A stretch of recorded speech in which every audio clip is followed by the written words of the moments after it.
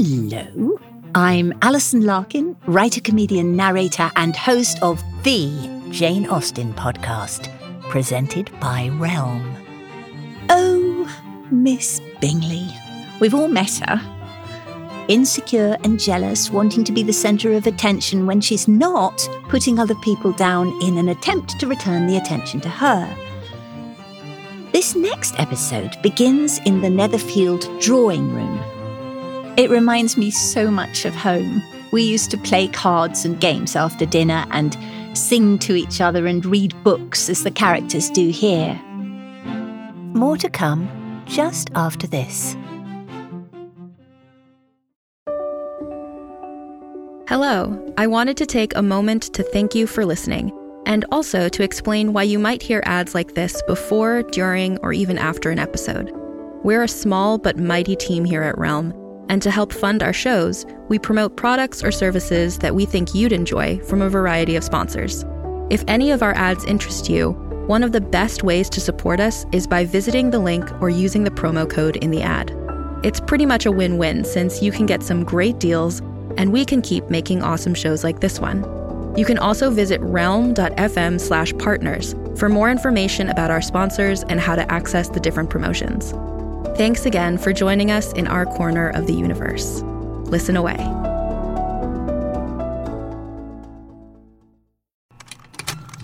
Contained herein are the heresies of Radolf Burntwine, erstwhile monk turned traveling medical investigator. Join me as I uncover the blasphemous truth of a plague-ridden world, that ours is not a loving God, and we are not its favored children. The Heresies of Radolf Burntwine, coming January 2nd, wherever podcasts are available. And now, on to episode 4 of Pride and Prejudice. In today's episode, you'll be hearing chapter 10 and 11. Chapter 10. The day passed much as the day before had done. Mrs. Hurst and Miss Bingley had spent some hours of the morning with the invalid, who continued, though slowly, to mend, and in the evening Elizabeth joined their party in the drawing-room.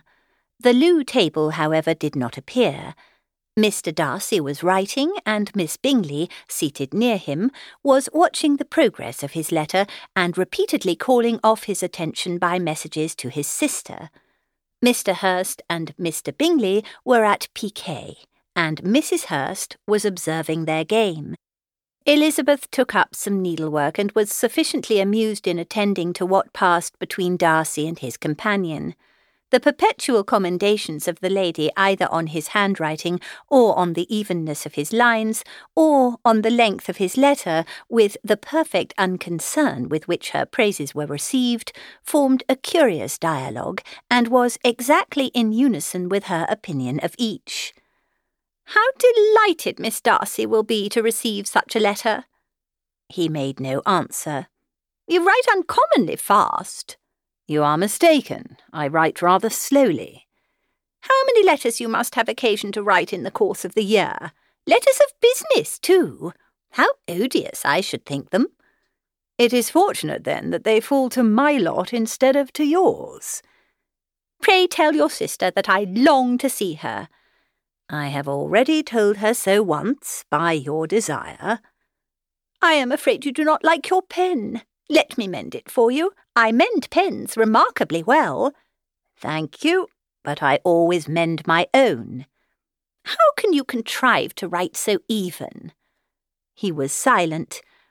"Tell your sister I am delighted to hear of her improvement on the harp, and pray let her know that I am quite in raptures with her beautiful little design for a table, and I think it infinitely superior to Miss Grantley's." "Will you give me leave to defer your raptures till I write again? At present I have not room to do them justice." "Oh, it is of no consequence. I shall see her in January. But do you always write such charming long letters to her, Mr. Darcy?" "They are generally long, but whether always charming it is not for me to determine." "It is a rule with me that a person who can write a long letter with ease cannot write ill." "That will not do for a compliment to Darcy, Caroline," cried her brother, "because he does not write with ease. He studies too much for words of 4 syllables. Do not you, Darcy?" "My style of writing is very different from yours." "Oh!" cried Miss Bingley. "Charles writes in the most careless way imaginable. He leaves out half his words and blots the rest." "My ideas flow so rapidly that I have not time to express them, by which means my letters sometimes convey no ideas at all to my correspondents." "Your humility, Mr. Bingley," said Elizabeth, "must disarm reproof." "Nothing is more deceitful," said Darcy, "than the appearance of humility. It is often only carelessness of opinion and sometimes an indirect boast." "And which of the two do you call my little recent piece of modesty?" "The indirect boast. For you are really proud of your defects in writing because you consider them as proceeding from a rapidity of thought and carelessness of execution, which, if not estimable, you think at least highly interesting. The power of doing anything with quickness is always much prized by the possessor, and often without any attention to the imperfection of the performance. When you told Mrs. Bennet this morning that if you ever resolved on quitting Netherfield you should be gone in 5 minutes, you meant it to be a sort of panegyric of compliment to yourself. And yet, what is there so very laudable in a precipitance which must leave very necessary business undone, and can be of no real advantage to yourself or anyone else?" "Nay," cried Bingley, "this is too much, to remember at night all the foolish things that were said in the morning. And yet, upon my honour, I believed what I said of myself to be true, and I believe it at this moment. At least, therefore, I did not assume the character of needless precipitance merely to show off before the ladies." "I dare say you believed it, but I am by no means convinced that you would be gone with such celerity. Your conduct would be quite as dependent on chance as that of any man I know, and if, as you were mounting your horse, a friend were to say, 'Bingley, you had better stay till next week,' you'd probably do it. You would probably not go, and, at another word, might stay a month." "You have only proved by this," cried Elizabeth, "that Mr. Bingley did not do justice to his own disposition. You have shown him off now much more than he did himself."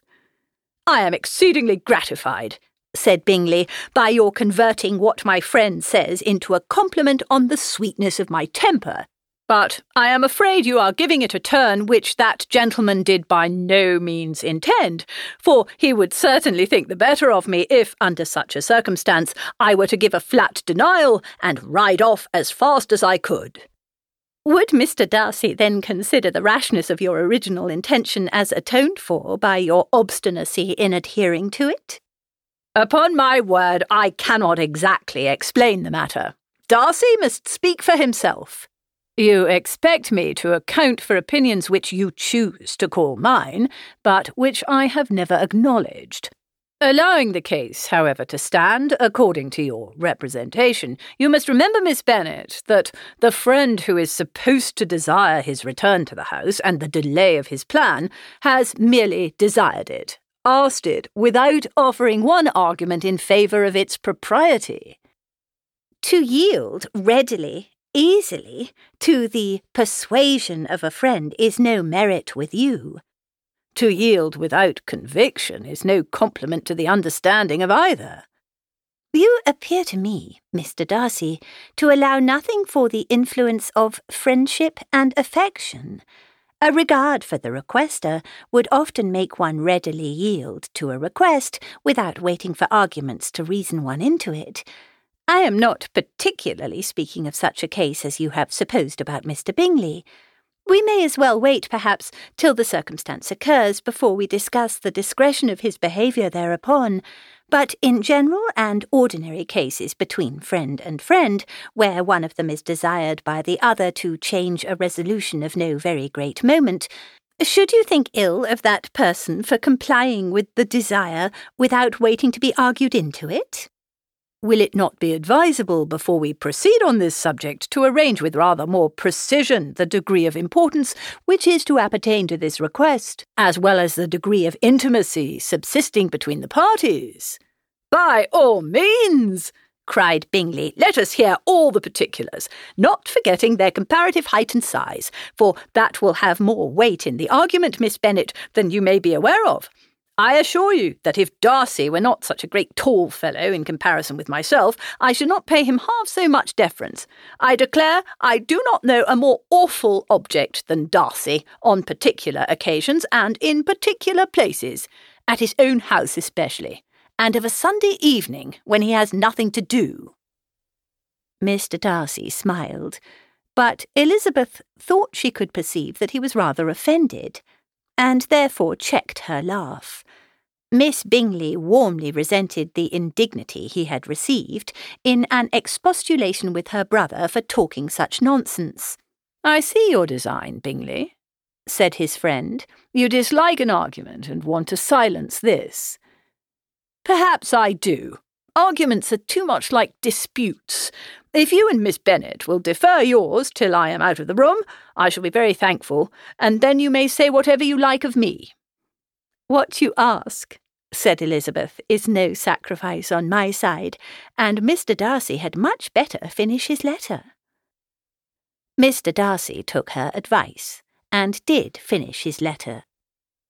When that business was over, he applied to Miss Bingley and Elizabeth for the indulgence of some music. Miss Bingley moved with alacrity to the pianoforte, and after a polite request that Elizabeth would lead the way, which the other as politely and more earnestly negatived, she seated herself. Mrs. Hurst sang with her sister, and while they were thus employed, Elizabeth could not help observing, as she turned over some music books that lay on the instrument, how frequently Mr. Darcy's eyes were fixed on her. She hardly knew how to suppose that she could be an object of admiration to so great a man, and yet that he should look at her because he disliked her was still more strange. She could only imagine, however, at last, that she drew his notice because there was something about her more wrong and reprehensible, according to his ideas of right, than in any other person present. The supposition did not pain her. She liked him too little to care for his approbation. After playing some Italian songs, Miss Bingley varied the charm by a lively Scotch air, and soon afterwards Mr. Darcy, drawing near Elizabeth, said to her, "Do not you feel a great inclination, Miss Bennet, to seize such an opportunity of dancing a reel?" She smiled, but made no answer. He repeated the question with some surprise at her silence. "Oh," said she, "I heard you before, but I could not immediately determine what to say in reply. You wanted me, I know, to say yes, that you might have the pleasure of despising my taste, but I always delight in overthrowing those kind of schemes and cheating a person of their premeditated contempt. I have therefore made up my mind to tell you that I do not want to dance a reel at all. And now, despise me if you dare." "Indeed, I do not dare." Elizabeth, having rather expected to affront him, was amazed at his gallantry, but there was a mixture of sweetness and archness in her manner which made it difficult for her to affront anybody, and Darcy had never been so bewitched by any woman as he was by her. He really believed that, were it not for the inferiority of her connections, he should be in some danger. Miss Bingley saw, or suspected enough to be jealous, and her great anxiety for the recovery of her dear friend Jane received some assistance from her desire of getting rid of Elizabeth. She often tried to provoke Darcy into disliking her guest by talking of their supposed marriage and planning his happiness in such an alliance. "I hope," said she, as they were walking together in the shrubbery the next day, "you will give your mother-in-law a few hints, when this desirable event takes place, as to the advantage of holding her tongue, and if you can compass it, do cure the younger girls of running after the officers, and if I may mention so delicate a subject, endeavour to check that little something bordering on conceit and impertinence which your lady possesses. Have you anything else to propose for my domestic felicity? Oh, yes. Do let the portraits of your uncle and Aunt Phillips be placed in the gallery at Pemberley. Put them next to your great-uncle the judge. They are in the same profession, you know, only in different lines. As for your Elizabeth's picture, you must not attempt to have it taken. For what painter could do justice to those beautiful eyes? It would not be easy indeed to catch their expression, but their colour and shape and the eyelashes, so remarkably fine, might be copied. At that moment they were met from another walk by Mrs. Hurst and Elizabeth herself. "I did not know that you intended to walk," said Miss Bingley in some confusion, lest they had been overheard. "You used us abominably ill," answered Mrs. Hurst, "in running away without telling us that you were coming out." Then, taking the disengaged arm of Mr. Darcy, she left Elizabeth to walk by herself. The path just admitted 3. Mr. Darcy felt their rudeness and immediately said, "This walk is not wide enough for our party. We had better go into the avenue." But Elizabeth, who had not the least inclination to remain with them, laughingly answered, "No, stay where you are. You are charmingly grouped, and appear to uncommon advantage. The picturesque would be spoilt by admitting a 4th. Goodbye." She then ran gaily off, rejoicing as she rambled about, in the hope of being at home again in a day or 2. Jane was already so much recovered as to intend leaving her room for a couple of hours that evening.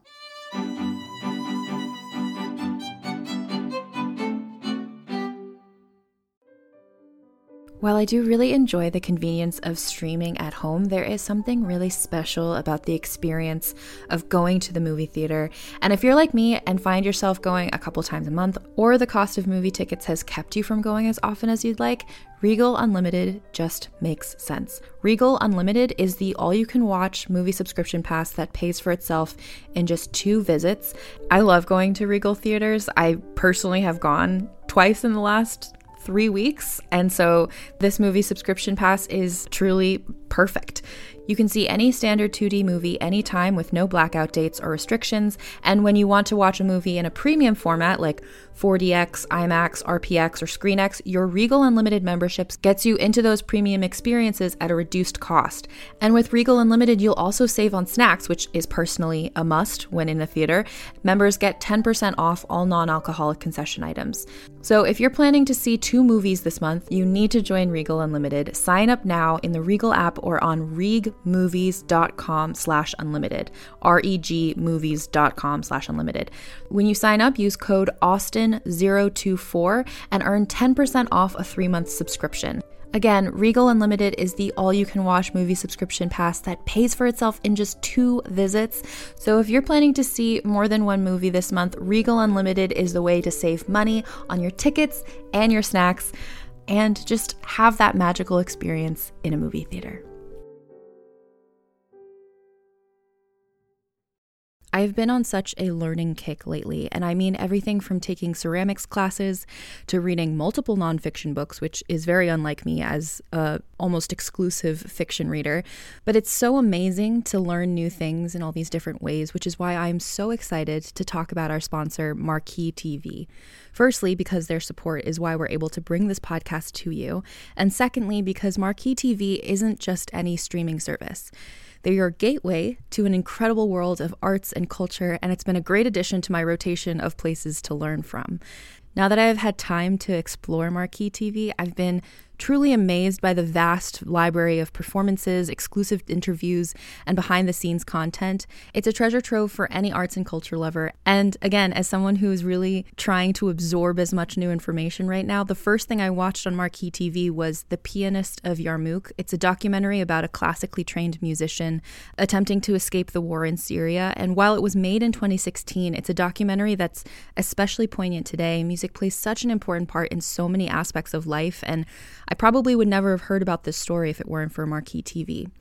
So imagine having the world's most breathtaking ballets, dramatic theater productions, and magical operas at your fingertips. That's the experience marquee TV offers, making the arts accessible wherever you are. So bring the arts home with Marquee TV. We've got a special treat for our listeners. Marquee TV offers 3 months of access for just 99 cents. That's right, 3 months for only 99 cents with the code Austin. Just visit marquee.tv and use the promo code Austin to dive into the world of arts like never before. Explore the extensive library of performances on Marquee TV and keep up with the latest in arts streaming by following @Marquee TV on social media. Are you ready to shop? Rakuten's Big Give Week is back.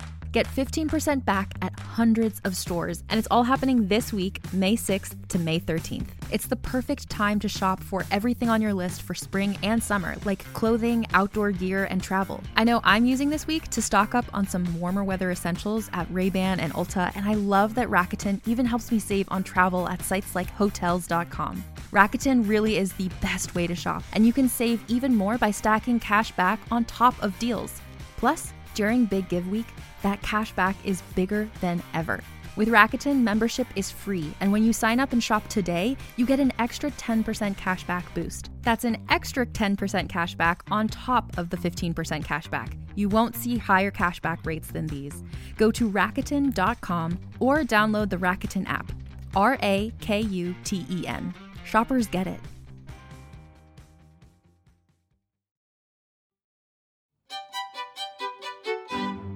Chapter 11.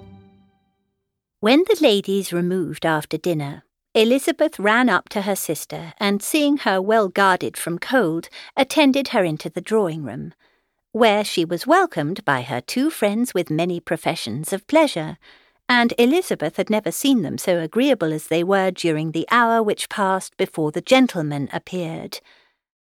Their powers of conversation were considerable.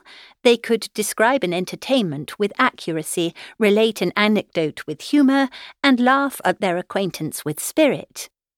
But when the gentlemen entered, Jane was no longer the first object. Miss Bingley's eyes were instantly turned towards Darcy, and she had something to say to him before he had advanced many steps. He addressed himself directly to Miss Bennet with a polite congratulation. Mr. Hurst also made her a slight bow, and said he was very glad, but diffuseness and warmth remained for Bingley's salutation. He was full of joy and attention.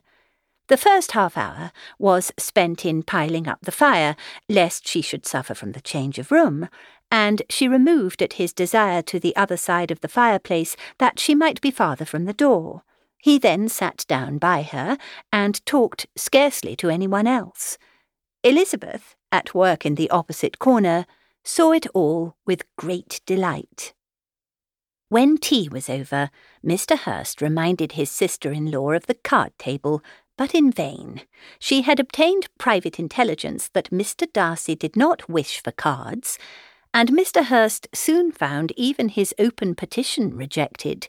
She assured him that no one intended to play, and the silence of the whole party on the subject seemed to justify her. Mr. Hurst had therefore nothing to do but to stretch himself on one of the sofas and go to sleep. Darcy took up a book, Miss Bingley did the same, and Mrs. Hurst, principally occupied in playing with her bracelets and rings, joined now and then in her brother's conversation with Miss Bennet. Miss Bingley's attention was quite as much engaged in watching Mr. Darcy's progress through his book as in reading her own, and she was perpetually either making some inquiry or looking at his page. She could not win him, however, to any conversation. He merely answered her question and read on. At length, quite exhausted by the attempt to be amused with her own book, which she had only chosen because it was the second volume of his, she gave a great yawn and said, "How pleasant it is to spend an evening in this way! I declare, after all, there is no enjoyment like reading. How much sooner one tires of anything than of a book! When I have a house of my own, I shall be miserable if I have not an excellent library." No one made any reply. She then yawned again, threw aside her book, and cast her eyes round the room in quest of some amusement. When hearing her brother mentioning a ball to Miss Bennet, she turned suddenly towards him and said, "By the by, Charles, are you really serious in meditating a dance at Netherfield? I would advise you, before you determine on it, to consult the wishes of the present party. I am much mistaken if there are not some among us to whom a ball would be rather a punishment than a pleasure." "If you mean Darcy," cried her brother, "he may go to bed if he chooses before it begins. But as for the ball, it is quite a settled thing, and as soon as Nichols has made white soup enough, I shall send round my cards." "I should like balls infinitely better," she replied, "if they were carried on in a different manner. But there is something insufferably tedious in the usual process of such a meeting. It would surely be much more rational if conversation instead of dancing made the order of the day." "Much more rational, my dear Caroline, I dare say, but it would not be near so much like a ball."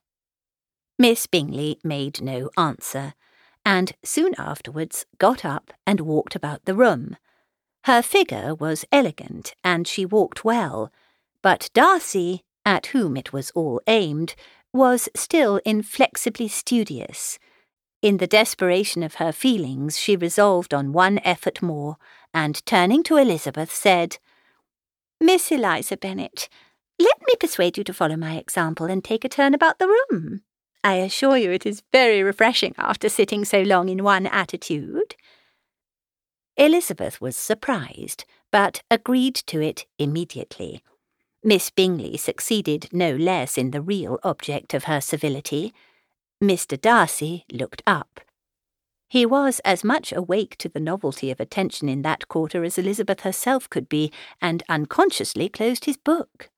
He was directly invited to join their party, but he declined it, observing that he could imagine but two motives for their choosing to walk up and down the room together, with either of which motives his joining them would interfere.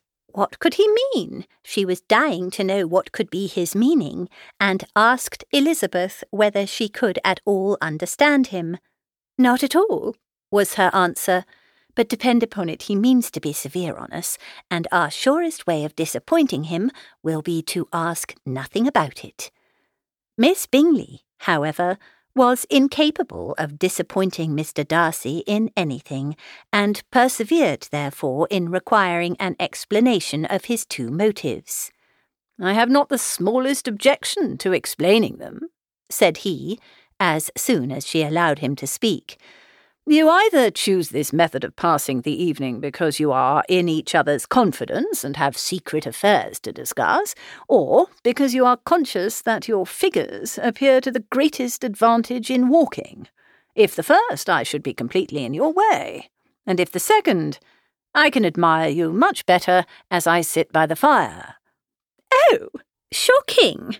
cried Miss Bingley. "I never heard anything so abominable. How shall we punish him for such a speech?"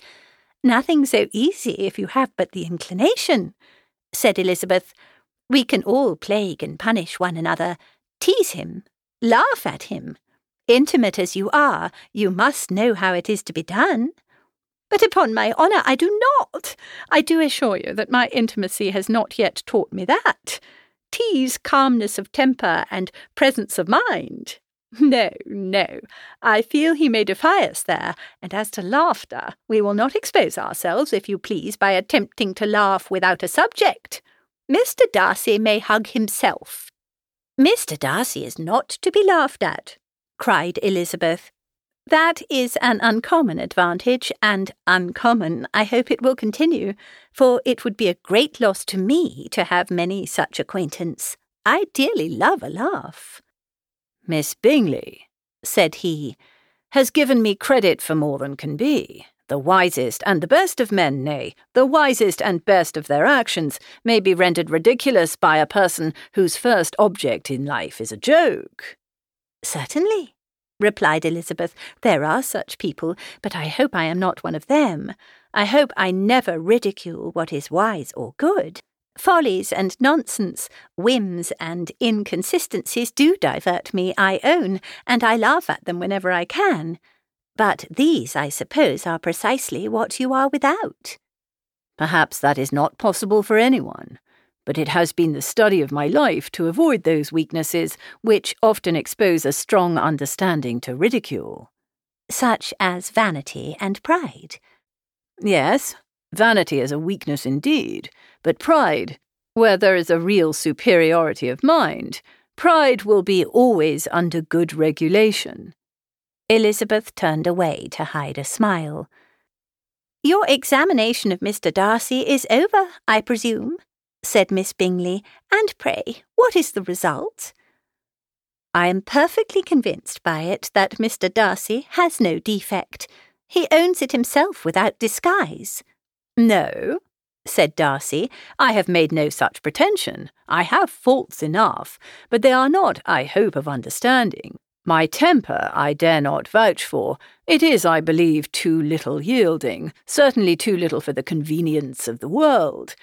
I cannot forget the follies and vices of others so soon as I ought, nor their offences against myself. My feelings are not puffed about with every attempt to move them. My temper would perhaps be called resentful. My good opinion, once lost, is lost forever." "That is a failing indeed," cried Elizabeth. "Implacable resentment is a shade in a character, but you have chosen your fault well. I really cannot laugh at it. You are safe from me." "There is, I believe, in every disposition a tendency to some particular evil, a natural defect, which not even the best education can overcome." "And your defect is a propensity to hate everybody." "And yours," he replied with a smile, "is wilfully to misunderstand them." "Do let us have a little music," cried Miss Bingley, tired of a conversation in which she had no share. "Louisa, you will not mind my waking Mr. Hurst?" Her sister made not the smallest objection, and the pianoforte was opened, and Darcy, after a few moments' recollection, was not sorry for it. He began to feel the danger of paying Elizabeth too much attention.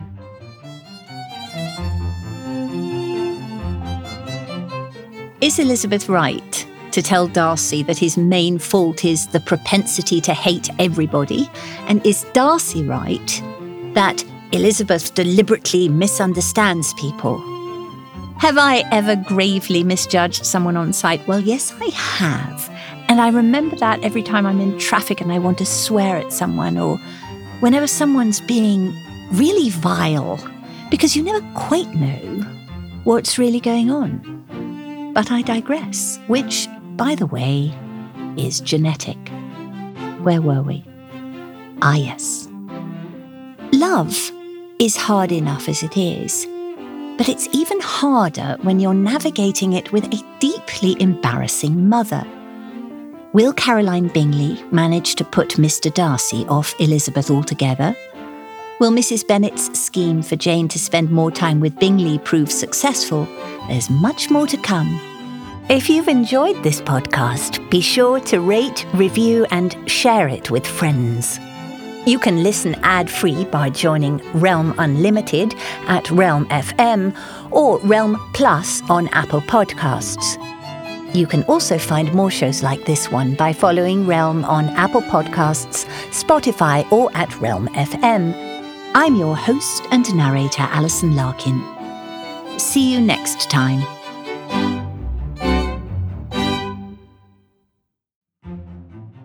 You're listening to the Pride and Prejudice podcast with Alison Larkin, created and produced by Realm, your portal to another world. Listen away.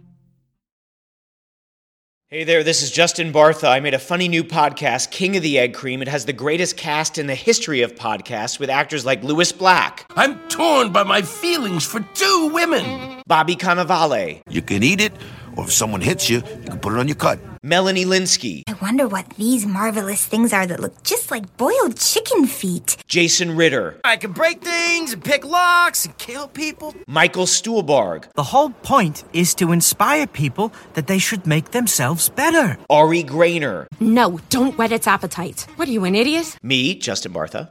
That's not just any egg cream, that's a Lemke's special. And all narrated by the hilarious Richard Kind. This is the story of Harry Dalowitz and how he rose from nothing to become New York's King of the Egg Cream.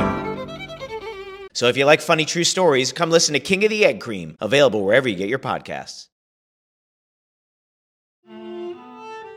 The Jane Austen podcast with Allison Larkin is a Realm original production, hosted and performed by Allison Larkin, based on the novels by Jane Austen. Produced by Kaylin West and Nicole Kreuter. Executive produced by Molly Barton and Julian Yap. Audio produced and edited by Kaylin West. Original theme by Hashem Asadolahi. Performed by Jody Redditch-Ferber and Ben Russell. Musical engineering by Justin Morrell. Musical supervision by Marcus Thorne-Bagala. Production management by Devin Shepard. Production coordination by Angela Yee. Cover art by Naomi Cho. Executive in charge for Realm, Mary Asadolahi. Find more shows like the Jane Austen podcast with Allison Larkin by following Realm on Apple Podcasts, Spotify, or at realm.fm.